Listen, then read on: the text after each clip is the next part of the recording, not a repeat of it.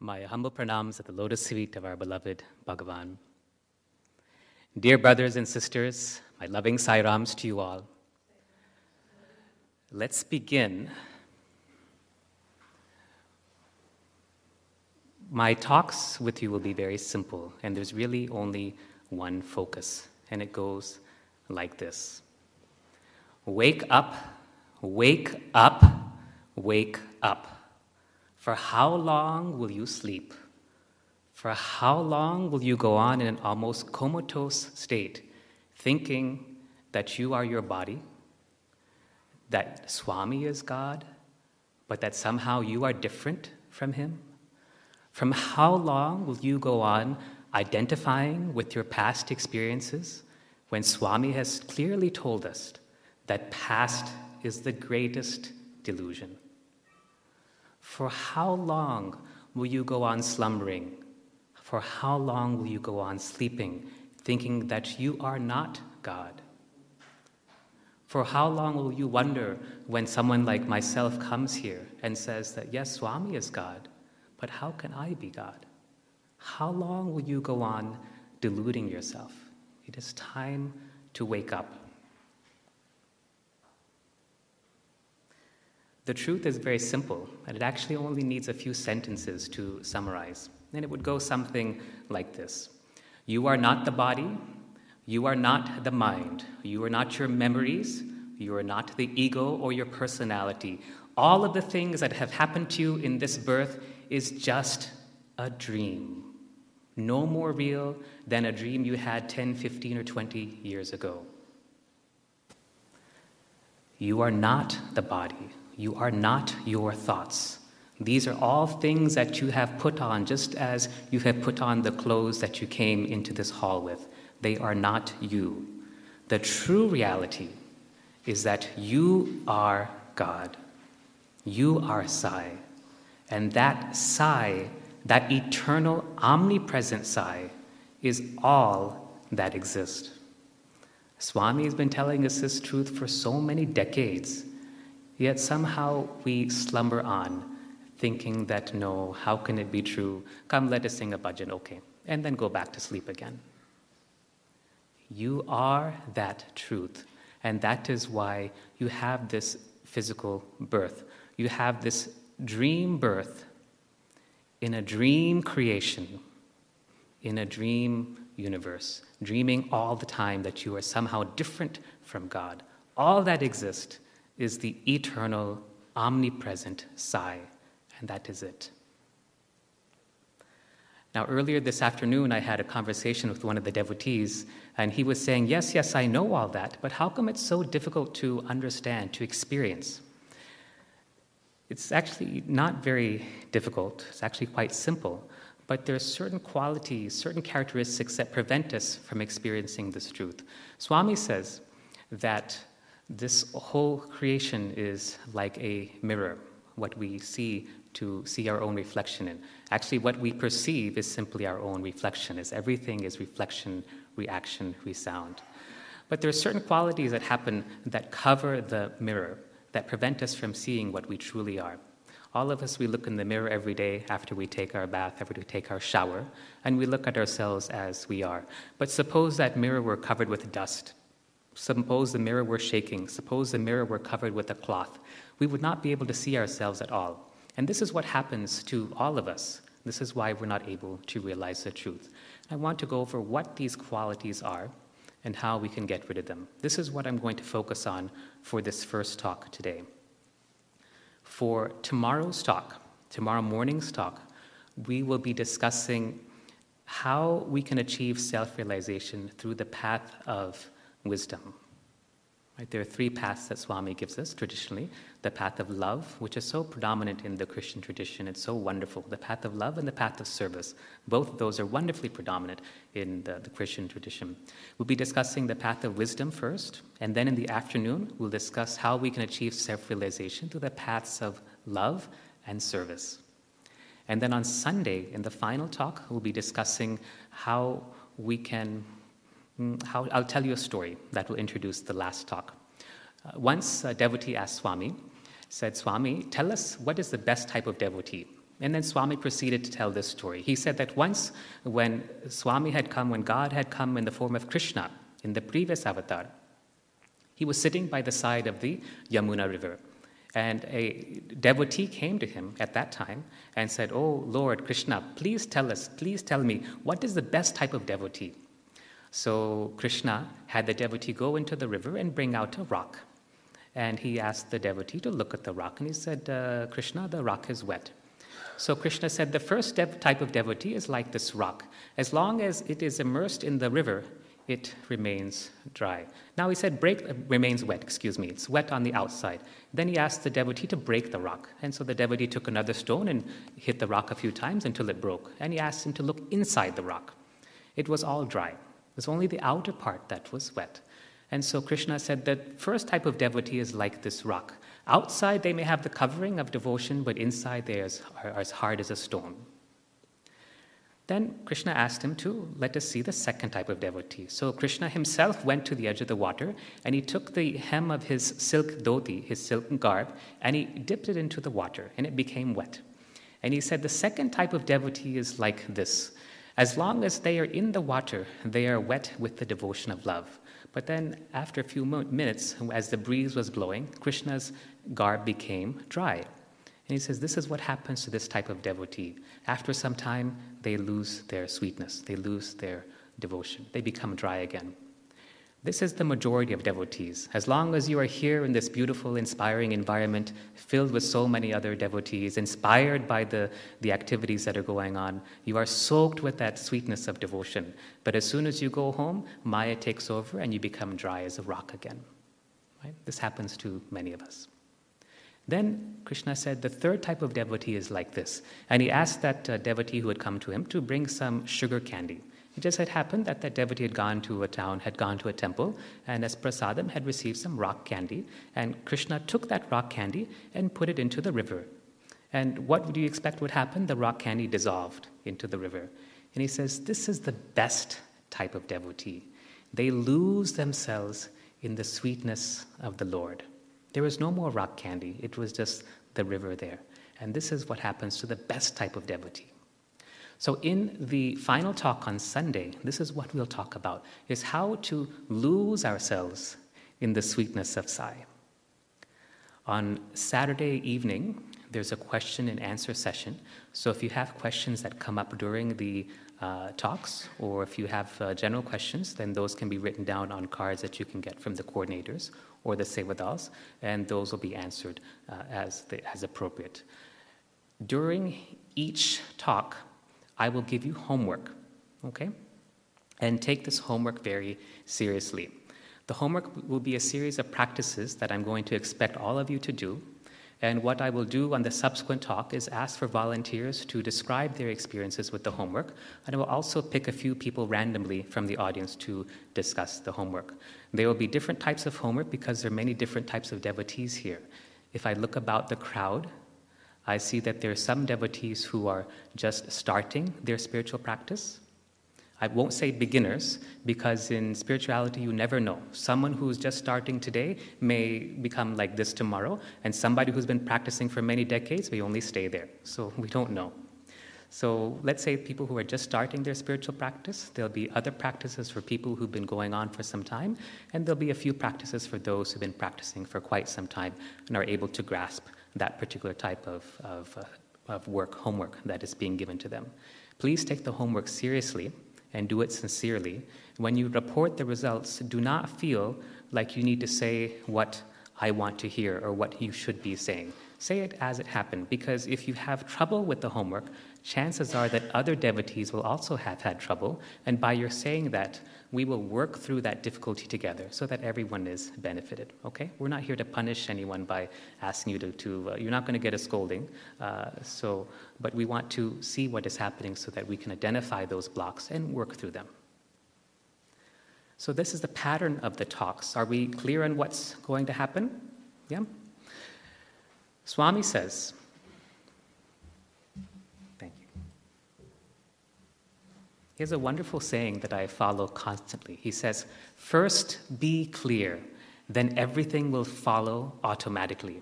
First be clear, then everything will follow automatically. Because we lack this clarity in our lives, we go this way and that way, whether it is in our personal life with our families and friends, whether it is with our profession or our hobbies, and whether it is with our spiritual practice. We lack that clarity.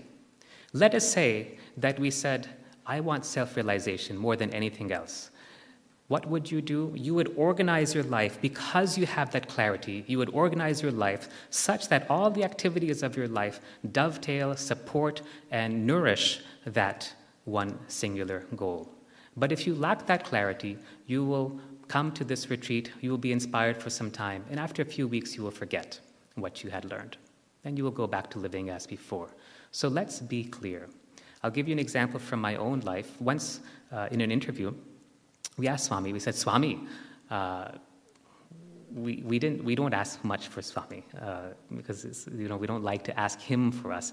But we know there's a secret. If you ask Swami about spiritual topics, he'll continue to speak and speak. But if you ask Swami about worldly type things like my family, my spouse, my child, and things like that, then he'll just go on and tuck, interview over.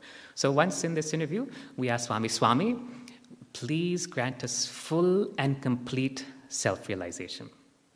Swami very casually but very firmly said, self-realization, the foundation is self-confidence. The walls are self-satisfaction.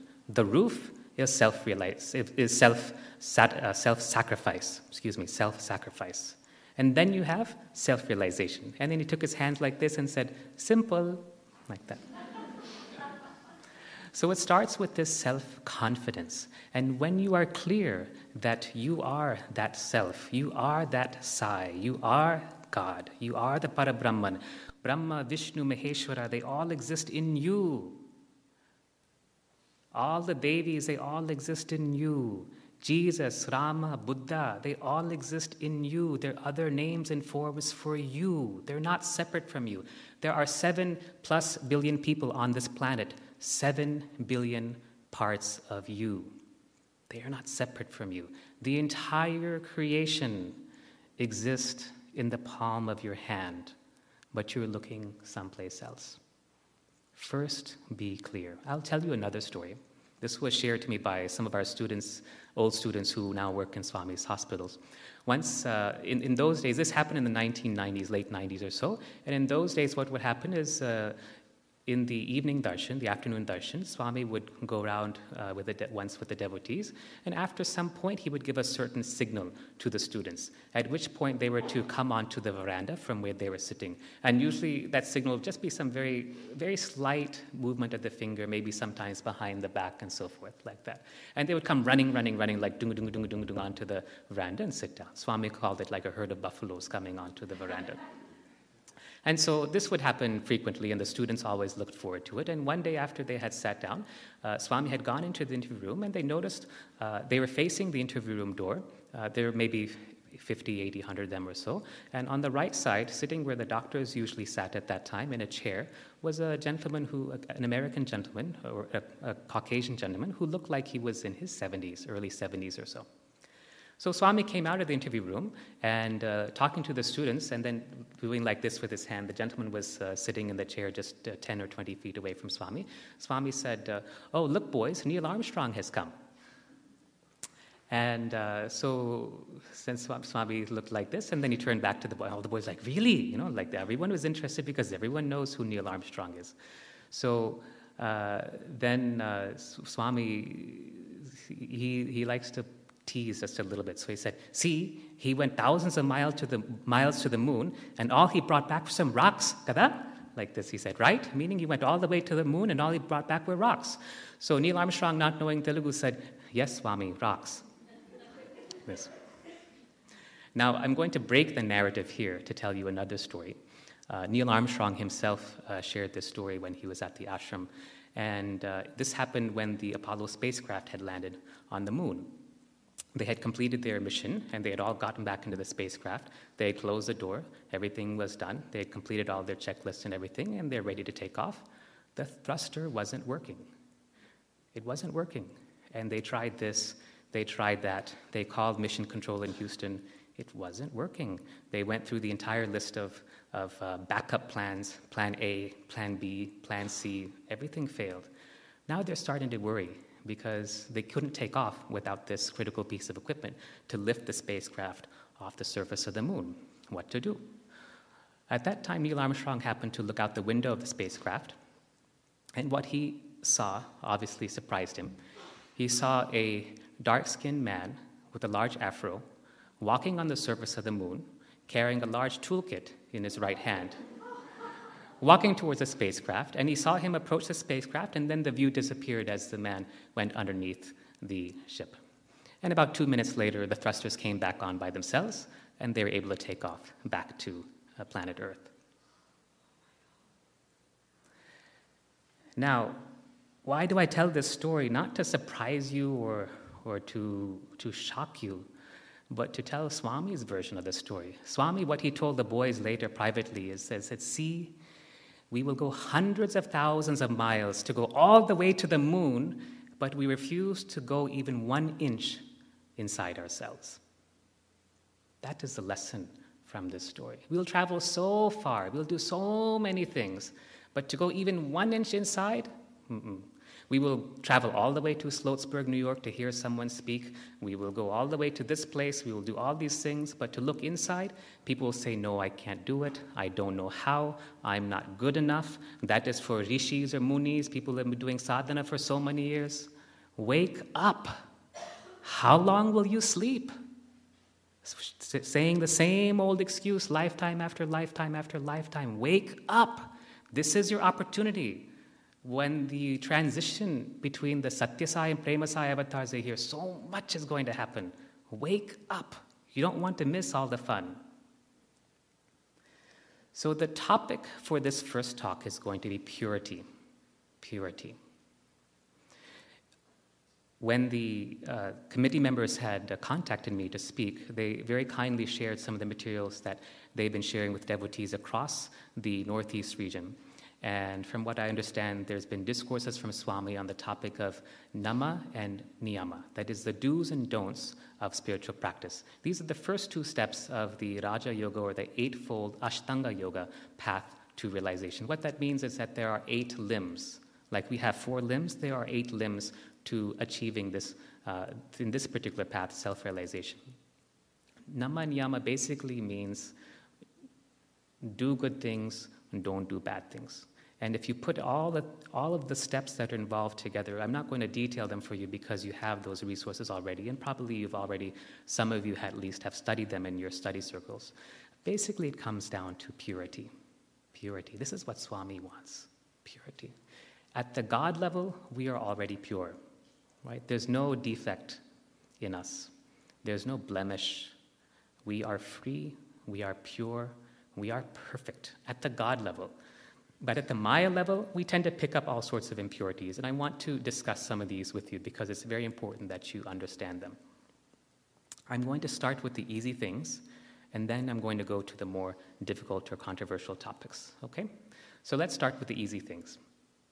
How many of you have smartphones, laptops, computers? I expect almost everyone to raise their hand. Okay, how many of you have iPhones, iPads? So many of you. Okay. How many of you do this?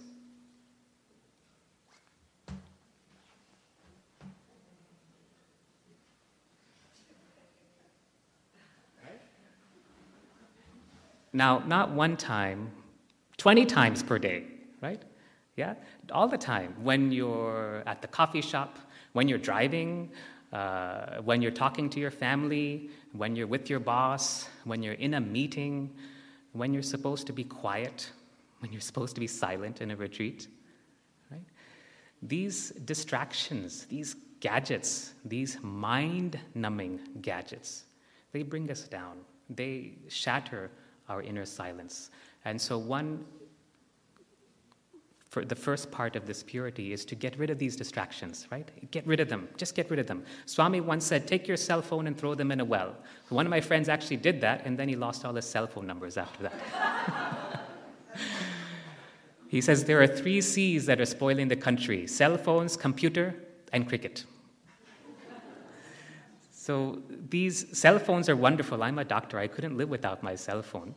And it's actually nice to be here in America because everyone back in Bangalore knows that I'm here and nobody's calling me for a change. Sometimes I feel like I'm working at a call center. I get so many calls every day from different doctors, hospitals, patients, et cetera, et cetera. But these gadgets are really mind-numbing gadgets. They drive you to distraction. And when you're distracted, how are you going to focus on what Swami says? If Swami called you for an interview, let's say he says, hey, what's your name? In the blue shirt? Nikhil. So let's say Swami called Nikhil. Nikhil, come in for an interview tomorrow morning, 8 o'clock. We'll have some things to discuss. And Nikhil comes into the interview room doing like this.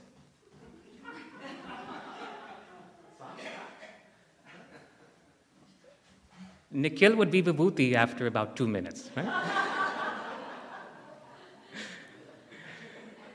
These gadgets are driving us to distraction, and what happens is we get addicted to them.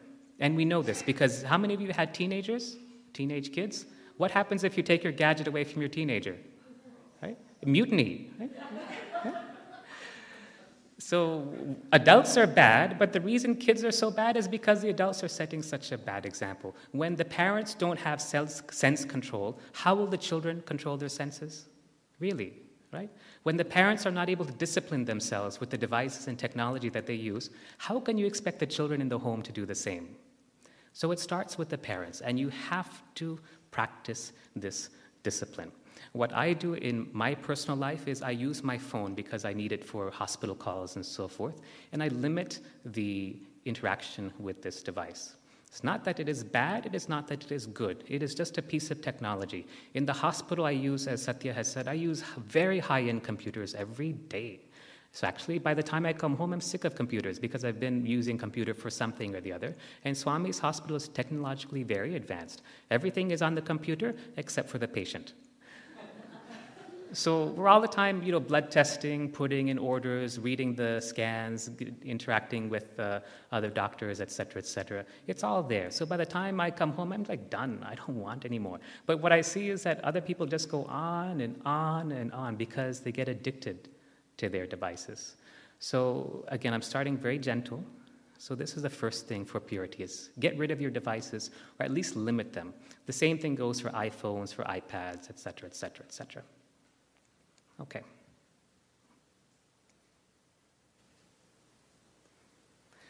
The second area of where impurities come is, and let me, before I go on to this, let me just say what Swami had said about cell phones. He says the youth are spoiling themselves because of these cell phones. You know what kids do. They download internet pornography onto their phones. They watch all sorts of things that they shouldn't be looking at. They do sexting, things that they shouldn't be doing, that no one should be doing through their phones. This is why the cell phones are so harmful. But they distract us from what we're really here to do, which is to realize that we're God. There's only one life purpose. That purpose is to know that you are God. Swami's will is for you to know that you are Swami. Not the physical form of Swami, but you are the eternal, omnipresent Sai. And that is who you are. And all these things, just distractions. They're distractions. Once, one of our senior faculty members, who is a very, very wonderful professor in Swami's Vrindavan campus, shared this story. And I'll just briefly summarize it. He was a college student in those days, and he had gone back to his home in Delhi. And it just so happened that a new neighbor had moved in, and there was a young man about his same age.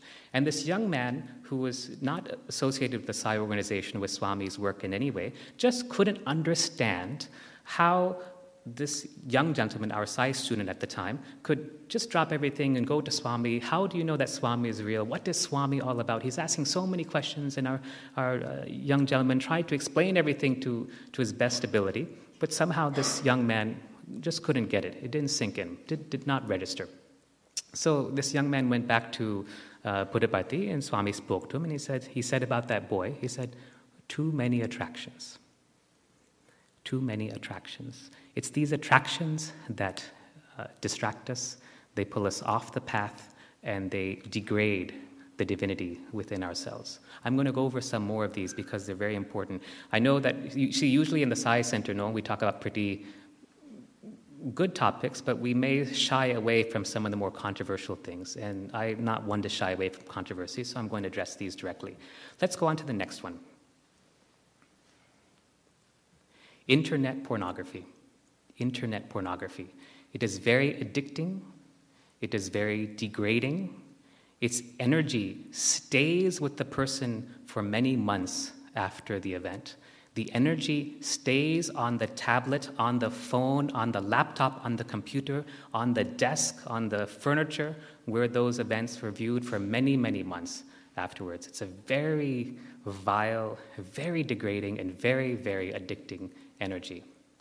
But what's surprising to me is that when I talk about this with Sai devotees, even amongst some of the men, I see that they say, but what's the problem? Everybody does it.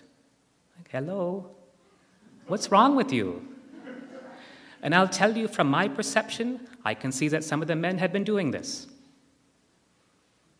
I can see that some of you have been engaging in this type of activity. It shows up in the lower chakras as dark energy streamers that just clog up the entire functioning of that part of your body. This is what it looks like. Why do you do this? You don't have any sense control? Swami says that the best measure of your devotion is the degree to which your senses are under control. This energy is so addicting and it's so degrading. Now, ladies, don't think that you're off the hook. Not that I'm saying that you are all doing bad things, but what happens is that energy affects you as well, right? Think about it.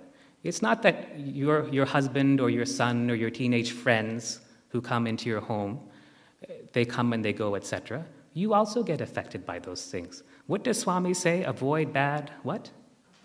Yeah. So if your husband or your boyfriend or your child's friend or your teenage son or whoever it is, or daughter with the sexting and all these things, if they're doing the same thing, what do you think is happening to you? Are you immune to this? Not at all. You're all getting affected. So wake up. Wake up and see what is happening. You have to practice this discipline. You have to use common sense. Put controls on all of your electronic devices. Put parental controls on everything you come into contact with. And how many of you had talks with your teenage kids? I know a lot of you raised your hands when I asked how many of you had teenagers. How many of you had frank discussions with your children about this? How many times? All the time. All the time? Very good, very good. How about you? All the time. Good. That's wonderful. Most of the time, at least in India, maybe where parents are very shy about this, it's maybe once, twice, and that's it. But amongst so many parents, I saw maybe 5, 10 hands go up. Why? Why haven't you discussed this with your kids? It starts not at 12, not at 10, not at 8. It starts at 4 years, 6 years. This is what kids are doing these age. Wake up. This is reality. And all of us are getting affected by these things. These are the impurities that affect every one of us. Now, there are some other impurities that some of us engage in from time to time. And again, we need to discuss these as well. Swami says that there are 3 things his devotees will never do. He says they will never smoke or drink, they will never eat meat, and they will never gamble. Those are the 3 things. Let's go over each of these one by one. The first one, smoking and drinking alcohol. Smoking, the reason why people smoke is not because they don't have sense. That's different. The reason why people smoke is because they lack self-love. They lack self-love. If they loved themselves sufficiently, they would never engage in such a destructive behavior. And if they lack this self-love, no amount of arguments, no amount of persuasion, coercion, no amount of nicotine patches or medications will help them. You've all seen this in your family, right? I'm sure all of us have family members that smoke. How many of you have been successful long-term? Until they learn to love themselves, they will not be able to give up this habit. And we'll discuss this topic of self-love in much more detail tomorrow. So smoking is the first one. And again, I can see from some of the people here that some of you are still doing this. Why? Love yourself. Love yourself. Love yourself. And the bad habits will automatically go away. Not in a selfish way. Don't love yourself in a selfish way, but love yourself for the divinity that is inside you. Alcohol. Alcohol is the one vice that will lead to all other vices. Right? It's the one vice that leads to all other vices. The other vices may stop there, but alcohol brings every other vice into play. And Swami is very clear on this. I have seen long-time devotees fall because of an alcohol binge. And once Swami was asked, Swami, there's so many devotees who've been with you for so many decades, but they don't seem to be moving. The devotee was trying to be very kind. They don't seem to be moving ahead. Basically, they're not doing anything. So Swami said, see, it's like this. In India, we have these kites and kite strings. The kite string is wound onto a spool, and you put the spool on your elbow, and you wind up the string like that. So what happens is when we're letting a kite out, we let the spool out. But when we need to bring the kite back in, we wind the spool as we're going along, so we can keep the string nice and neat. So Swami said, winding up the string onto the spool is like your sadhana. But what happens to many devotees, I'm just saying many devotees, what happens to many devotees is that in a moment of weakness, in a moment of a lack of discipline, they drop the spool and let it go. Then what happens? All that string goes back out. And everything that they've accumulated is lost. And this happens again and again and again to so many devotees. If you think about yourself, you'll see it's probably happened to most, if not all of us, including myself, one or more times, because we lack that discipline at that crucial moment. In fact, Swami, as you all have heard, I've said this many times, Swami has said, devotion, he said, discipline is more important than devotion. Discipline is more important than devotion. Not a strict, rigid, militaristic style discipline, but a joyful, happy discipline, because what you're doing it for the Lord. You're doing it for Swami, this happy, joyful type of discipline. So with that, that's smoking, alcohol, and then meat eating. Again, by looking in the crowd, I can see that some of you still continue to eat meat, although Swami clearly said in several discourses devotees should not eat meat. Why? He says, I'll give you two reasons. He says that, obviously, first of all, it's cruel to the animal. Animals have not come for the purpose of providing food for humans. He says, yes, you can take some milk from a cow or a goat, that's okay, but to kill an animal is cruel. What happens is that the one who kills the animal, the one who cooks or prepares the animal, the one who serves the animal, and the one who consumes the animal, they all accrue karma. Okay? All four of them. So many times when I talk about this, there's often, almost always, one housewife, and I'm telling you now so you don't have to write it down as a question. There's always one lady who will ask this question. My husband or my relatives, or usually my in-laws, will want me to prepare meat. What do I do? The one who kills the animal, the one who prepares the animal, the one who serves the animal, the one who eats the animal, they all accrue karma. This is how it works. So if you want to continue earning karma, that's fine.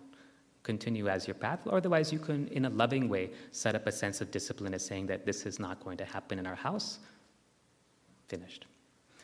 Now, it goes beyond that. Swami once said, I don't want to get into too many esoteric subjects, but we do need to understand some of the higher things behind this so that we can take it in the right light.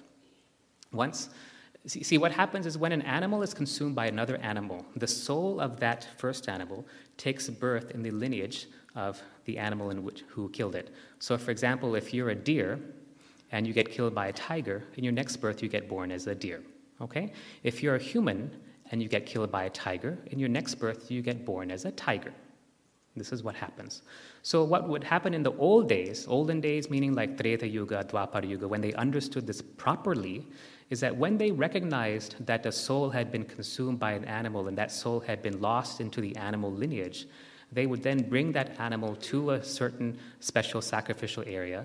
A family who was ready to receive that soul would be there, and they would then, with the soul's knowledge and permission, sacrifice the animal, and that soul would come into a human birth again. This is what happened in the past. Of course, you have things like Indiana Jones and things like that, which have totally twisted it into something completely rubbish. But that's how it worked. So what happens is that when we humans consume chicken, mutton, beef, hot dogs, sausage, etc., etc., etc., the souls of those animals take birth as what? Humans. but they've not gone through the soul evolution, the soul culturation that a soul normally goes through, and they get born with animalistic qualities. This is what Swami said. This is what Swami has said. And this is why you see so many of them on the planet today. Now, actually, the number of souls who are waiting to be born on our planet is much, actually many times larger than the number of souls that our planet is willing to accommodate at this time. So there are many other souls waiting in line, and Swami has said that it's akin, being born on this planet at this time is the same good fortune as winning the lottery. Now, I know that there are still some of you eating hot dogs, turkey, chicken, etc., etc. We can call you the chicken side devotees if you want. But you will have to work it out on your own. And you will have to work out how you can do this, especially for those of you who are residing in American bodies. It doesn't matter, Indian, American, Western, Eastern, it doesn't matter. You have to work it out. We did the same for our family. My wife her family initially was non-vegetarian. Her entire family converted into vegetarians when they became Sai devotees, and it's fine. Now everybody respects them. There's no problem with them. Even though the rest of their brothers and sisters, etc., are all non-vegetarian, it works out fine. And when they go to their home or somebody comes to their home, there's an understanding, there's a kindness, and it's done with love. It's not, nobody goes around saying, "Don't eat that chicken, Mom." Nobody does like that. It's done in love. It's done and that's the best way to resolve these type of situations. Okay, so that's smoking, alcohol, non-vegetarian food, and then gambling was the last one. Swami says that when you gamble, if you win, first of all, let me ask, how many of you have played the lottery in here? How many of you played the lottery? How many of you have won?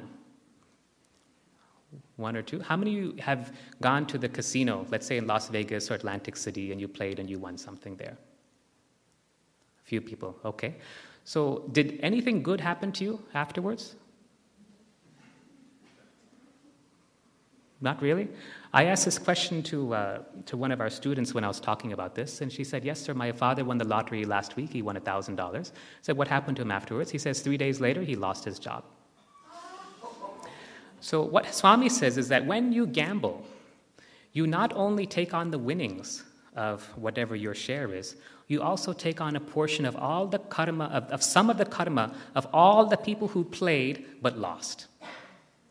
This is what happens when you gamble. You take on a portion of the karma of all the people who also played but lost. This is why you should never gamble. Never make even a bet, not even a friendly sports bet, because you don't know what you're taking on. Okay? See, this is how we pick up impurities without realizing it. This is how we accrue all these karmas, all these vasanas, tendencies, all these vrittis, these impulses that come up, and they ruin our ability to receive the truth. I will tell you that if you are watching internet pornography or pornography in any form, you are not fit to receive the highest truths.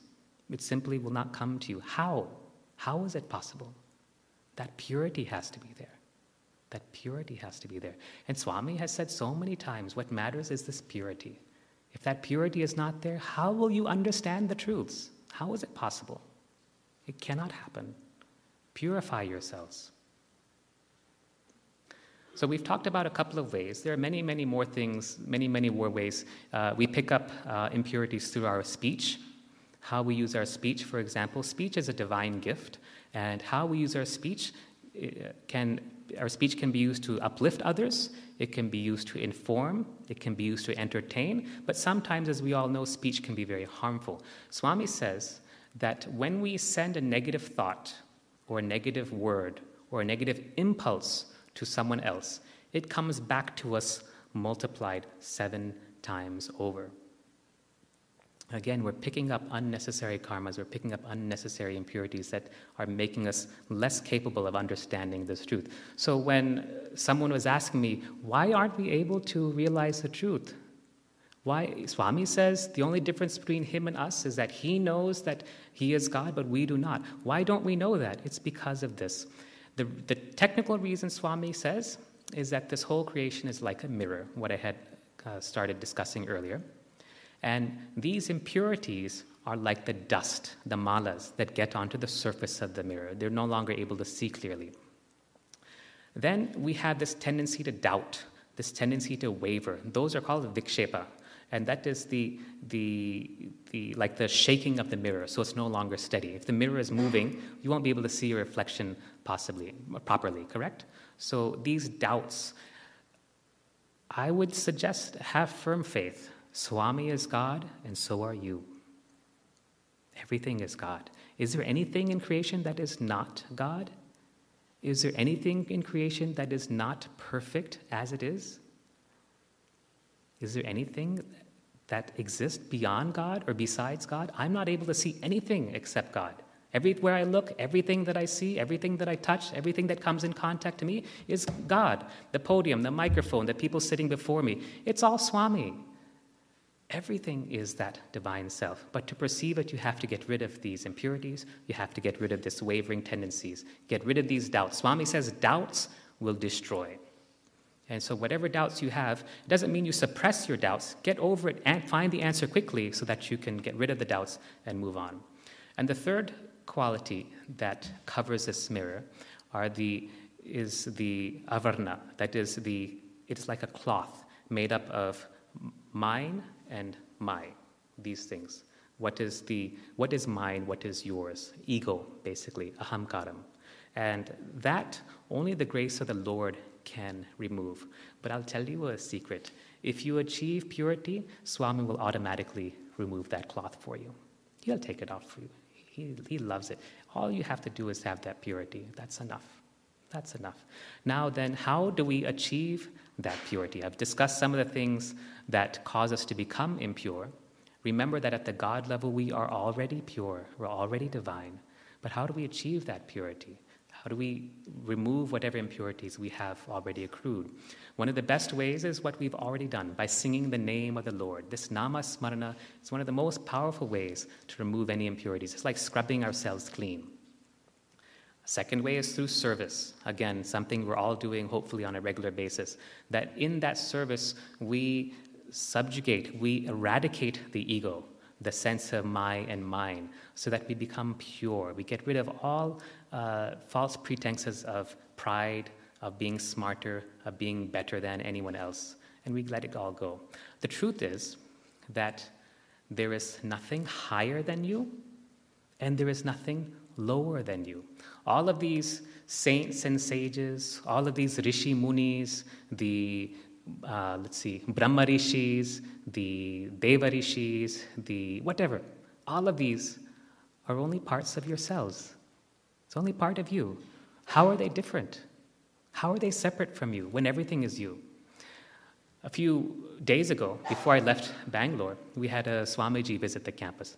This gentleman is a very wonderful soul, very wonderful being. And in India, we have this tendency, as soon as somebody sacred comes, we do like this and say, oh, Sai Ram, and all this, and, fall at his feet and all these things. And then afterwards, I scolded the people. They're all smart, bright, intelligent people, and I asked him what he's teaching is true, what he's teaching is Swami's teachings only, but how is he different from you? Why are you putting him on a pedestal? Why don't you recognize the truth that you and he are the same and learn from that? This man had come, other than falling at his feet, did you ask him anything? Did you ask him, please teach me about the Brahma Vidya, the knowledge of the truth? Did you ask him about self-realization? They said, no, sir. I said, why not? Why did you waste that opportunity? Isn't that what matters? Don't put anyone on a pedestal, and don't put anyone below you. Everyone and everything is a part of you. And this is the first homework. This is the first homework. The first homework is to see every person that you come in contact with as part of you. Okay? The second homework is to see everything that you come in contact with as part of you. And the third homework is to remind everything that you come in contact with that this is also God. You can do it in a loving way, just because it's for you. It's not for anyone else. It's for you. Just tell the podium, the mirror, the hall, the other people in your heart, because this is a silent retreat, that you are also God. You are also God. You are divine. You are perfect love. You are perfect beauty. And we love you. I love you so much.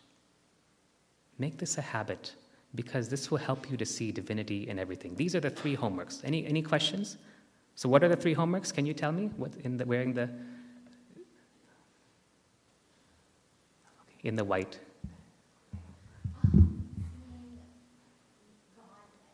Seeing God in every person. Second is seeing God in everything. And third?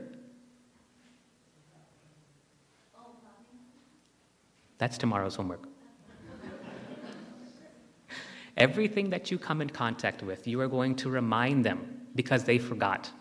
They forgot. You're going to remind them that it is also God.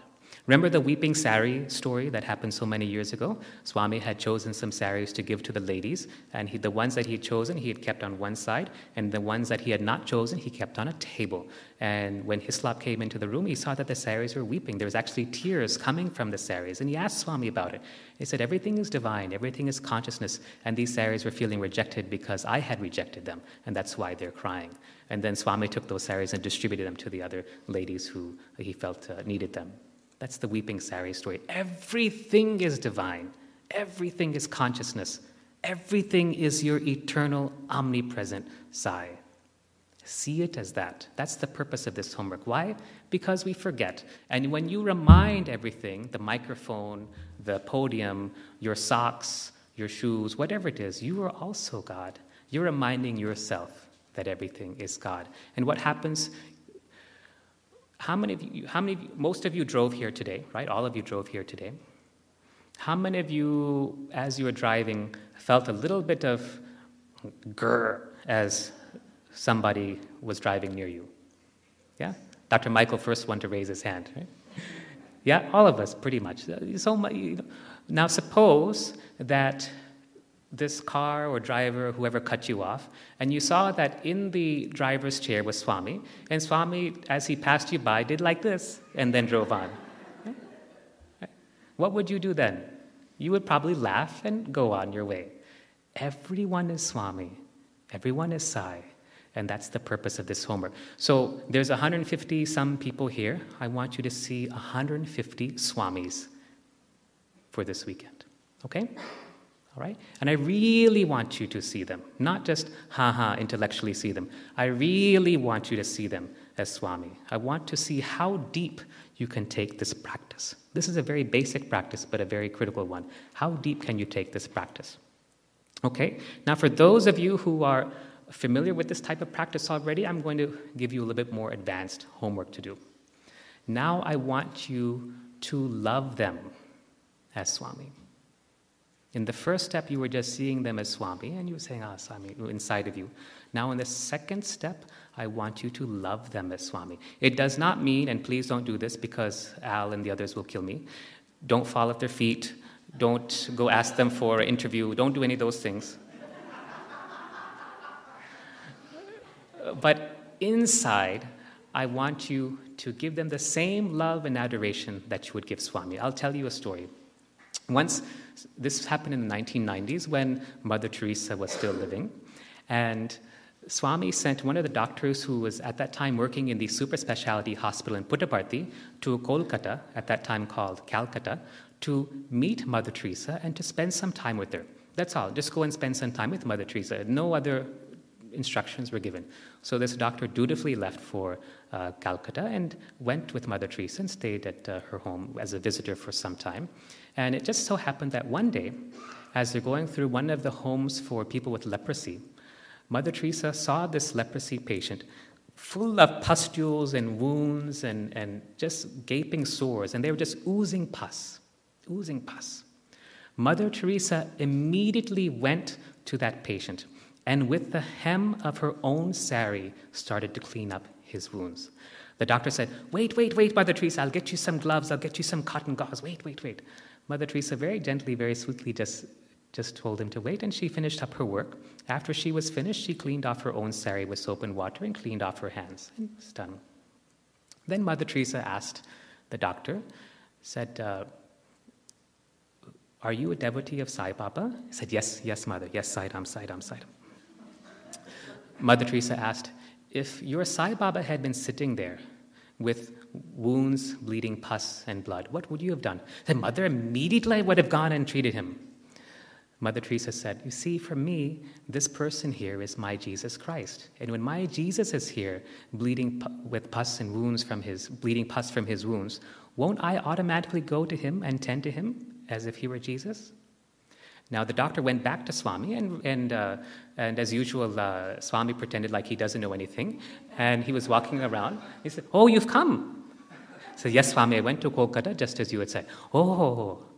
And then Swami's looking up like this. And he looks back and says, oh, you saw Mother Teresa? Says, yes, Swami, I saw Mother Teresa. Acha. Then what did she say? Swami, we saw the home for people with leprosy, and we saw all the patients and how she's taking care. They're really doing wonderful work, Swami. Oh, he said. And then Swami said, did you see the person with leprosy who was bleeding pus and blood from his wounds? Yes, Swami. What did Mother Teresa do? And then the doctor explained. And then what did she say? The doctor said, Swami, she said that I see each person as Jesus, and I'm treating this person as if he were Jesus Christ. Then Swami said, acha, very good, very good. Then Swami said, this is how I want you to treat every person you meet. Okay. So this is the next level of the homework. In the first level, you're just going to see each person as God, as Swami, or if you want, as Jesus or Buddha, it doesn't matter, whatever is your preference. In the second level of the homework, you're actually going to love them as if they were Swami. Okay? Is that enough homework, or can I give you one more? One more level, okay? One more level of homework. In the third level of homework, we'll see how we can do this one. This one may be a little bit tough, but let's see how we can do it. In the third level of homework, you're going to lose yourself in that love. You're going to lose yourself in that love. You will lose yourself. You will become like that sugar candy in the water that dissolved in the sweetness of Krishna. You will lose yourself in that love. There's no longer a you. It's just Sai. Just seeing that person is enough. In my practice in Swami's hospital in Whitefield, I see, in Cleveland, when I was in Cleveland Clinic, we were seeing 13, 14 patients per day. I thought, such a busy day. Here in Swami's hospital, I see 40, 50 patients per day, and I still have so many other things to do on top of that. And despite seeing so many patients, we're still able to treat everyone with utmost kindness, utmost respect, and very importantly, the utmost quality. So my practice, this is my personal practice, is when each person comes in, I see them automatically as Swami. They're Swami to me. It's as if Swami has walked into my room, and I give them the same love. And the love that comes pouring from me to that patient is enough. It doesn't matter what medicines I give them. It doesn't matter when I schedule them for surgery. That love is enough to bring about the healing that's required. That is what matters. When I'm taking care of them, when I'm measuring their blood pressure cuff, when I'm measuring their blood pressure with the cuff, the sweetness and the kindness with which that cuff is put on their arm. It's not like I just hastily pull up their sleeve and then slap the blood pressure cuff on. There's such sweetness, there's such love. And I've actually had patients shed tears in front of me because of that love. It's Swami's love only. When I speak to them, it's not like I say, okay, take these three tablets, check your blood pressure monthly, eat less salt, exercise, lose some weight. Okay, next patient, please. There's a sweetness in which we talk with them. There's a sweetness in how we relate to them. And it's because that sweetness is Swami's sweetness. It's Swami talking to Swami. I am Sai, and so are you. And it's just that love, loving love. Okay? It's just love, loving love. So these two simple practices, love, service, chanting the name, this is sufficient for purification. For purification of the mind, meditation is required. And this is what we'll discuss tomorrow morning. This is what we'll talk about tomorrow. Not just talk about, but we'll actually practice. Okay? Let's end with, before I end, are there any questions? Feel free, because you're not going to be able to talk for the next 48 hours after this. Al. You mentioned chicken, fish, meat. What about eggs? In the ashram, they don't allow eggs. But I know that for some people, specifically individually, Swami has said that they can eat eggs. In general, it depends. It's very easy to get a sufficient amount of protein. Here in the West, we worry about protein, and as if we don't get enough protein. Most people have too much protein. Most people have too much fat and too much calories also. So as long as you get a sufficient amount of protein, then that's enough. It has to be high-quality protein, though, with a diverse component. And you can get that from vegetable sources as well. Okay. Eggs have a rajasic quality. They're a quality of rajasic, so that's why we tend to avoid them for spiritual purposes. So that means that they dull the consciousness? Is that what Yes. Yeah. Even too much cheese does that. Too much milk, too much yogurt. It's okay to have them in moderation, but if you go out and have a double or quadruple layered cheese pizza, next day you're going to feel very dull and down, and your consciousness will also come down. What about what's the word called? It's like a dairy-based protein powder, or is it like a milk? See, for me, food is very simple. Eat the food that has the highest life force. Eat the food that has the highest amount of prana. I've been in the U.S., back again in the U.S. for about 5 days now, and I think it's been, we didn't have a microwave oven when we moved back to India. We don't have a microwave oven still. And you know how it is when you microwave your food, one side will be hot, the other side will still be cold. You know, all this. And this is how it is, I thought. And then they're making all this delicious food, and then I'm seeing that it's all frozen vegetables. I mean, okay, I know that there's restrictions with scheduling and work, and we're all too busy and stuff, but eat the food with the highest amount of life force. Now, I'm glad you reminded me about this, because I'll tell you a trap that I fell into when I first started working at Swami's hospital. There's so much work to do, so many patients, so many people, and there's so many opportunities to help. You always want to continue to serve, and you want to give and give and give and give and give until the body falls flat. So that trap happened to me as well, and I forgot that, when it comes to service, who is serving whom? Who is serving whom?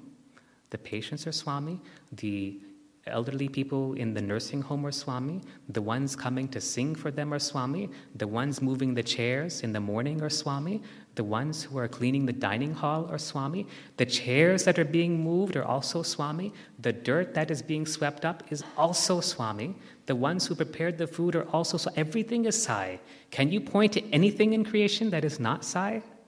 I can't find anything, and I've looked and looked. Everything is Sai. The trap that I had fallen into, and this comes under the category of distractions, is the trap of doing. We are human beings, not human doings. But what happens is we tend to get into this trap of doing. Once, back in 2009, we'd all gone for a trip to Parthiv. Everyone from the hospital had gone, and Swami called us in for an interview, a group interview inside the mandir. It was wonderful. We all got interviewed with Swami. He gave us so many gifts. He showered so much love. It was wonderful. And then we were all ready to go back because it was Sunday afternoon. The next day was a working day. As usual, myself and my wife's name is Shivani. Shivani took Swami's permission to leave, and Swami said, no. I didn't know what to do.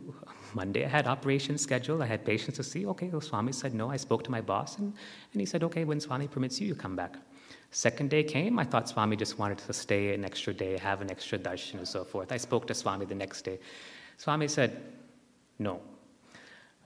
2-3 days go by. I went again and asked Swami, we'd like to return back to Bangalore with your blessings and permission. He said, stay for a while. And this went on and I spoke to my boss, I spoke to the director, they said, oh, what could we do? I mean, Swami's saying, no, then you stay. This went on for 3 weeks. And during those times, in the morning, in the mornings when Swami would come, there was usually nobody on the veranda. It's just myself and maybe 1 or 2 other people, because all the faculty and other guests were in the university or in the hospital. So many times Swami would just come and he would just sit right in front of me. And I would just sit like that in silence, not saying anything. The teaching that went on from him to me during that time is priceless, just immemorable. But what he showed me is that we are not here to do, we are here to be. We are here to be. And the most important being is to be love. And that's the practices that I'm giving you tonight. And it starts immediately after this session. Be, just be. So when it comes to distractions, I want all of you to look at your to-do list and to cut it in half. Look at your to-do list and cut it in half. Most of the things that we think we have to do arise from the mind. If we're really doing them from Swami's will, you will see that actually things are very simple. Swami doesn't give us 100 things to do. He will give us the direction and the energy and the intelligence to do them, but he will take care of the execution. Cut your to-do list in half. All that to-do list, it's all mind-level stuff only. Forget it. Tune into the Swami inside and act from that knowledge, act from that wisdom, act from that intelligence and that divine energy. Then you'll see there's nothing left to do. Let me just give you an example. So the sister in the striped dress there, yeah. What's your heart doing right now? What is your heart doing right now? Beating. I hope so. As a cardiologist, I really hope so. So are you making it beat? No? Are you forcing it to beat? Are you saying, beat faster, beat faster? No? Or beat slower? What is your kidneys doing? Kidney stuff, right? Whatever kidneys do, they do kidney stuff. Are you making it do that? It's just happening, right? And so when you're completely in tune with the Lord, when you're completely immersed in the Lord, when you've lost yourself and completely dissolved into Swami, everything just in your life happens automatically. There's no need to do anything. If you think you need to do, that means you're working from the mind and no longer working from Swami. Okay, is that clear? Everyone understand? If you think you need to do something, you're working from the mind. You're not working from Swami. We'll discuss this again tomorrow when we talk about Seva. Okay, so can we repeat the homework that we have to do? Can someone tell us the homeworks, please? Number 1, see everyone as Swami. Number 2, well, let's go in order. So see everyone as Swami. Number 2 is to see everything as Swami. Number 3, because we all forget, is to remind everything that it is Swami. And when we do that, we're reminding ourselves. That's the purpose of this exercise, to remind ourselves. When you tell the shower faucet that you are God, when you tell the water falling upon you, when you take your shower that you are God, you're just reminding yourself that everything is God. Everything is God. That's the purpose. And then when we go back to seeing everyone as Swami, how do we take it further? We love them as Swami. We love them as Swami. We love everyone and everything as if it were Swami. And then how do we go even further still? We lose ourselves in that love, in that sweetness of Swami's love. There's no longer an I, it's just Sai. So with that, let's close for this evening. Let's end with Om and 3 Shantis. Tomorrow morning we have meditation, and we'll continue on this topic. And then in the morning session, we'll cover self-realization through the path of wisdom. And in the afternoon, we'll cover self-realization through the path of devotion and service. Okay, let's end with Om and 3 Shantis, please. Shanti, Shanti, Shanti.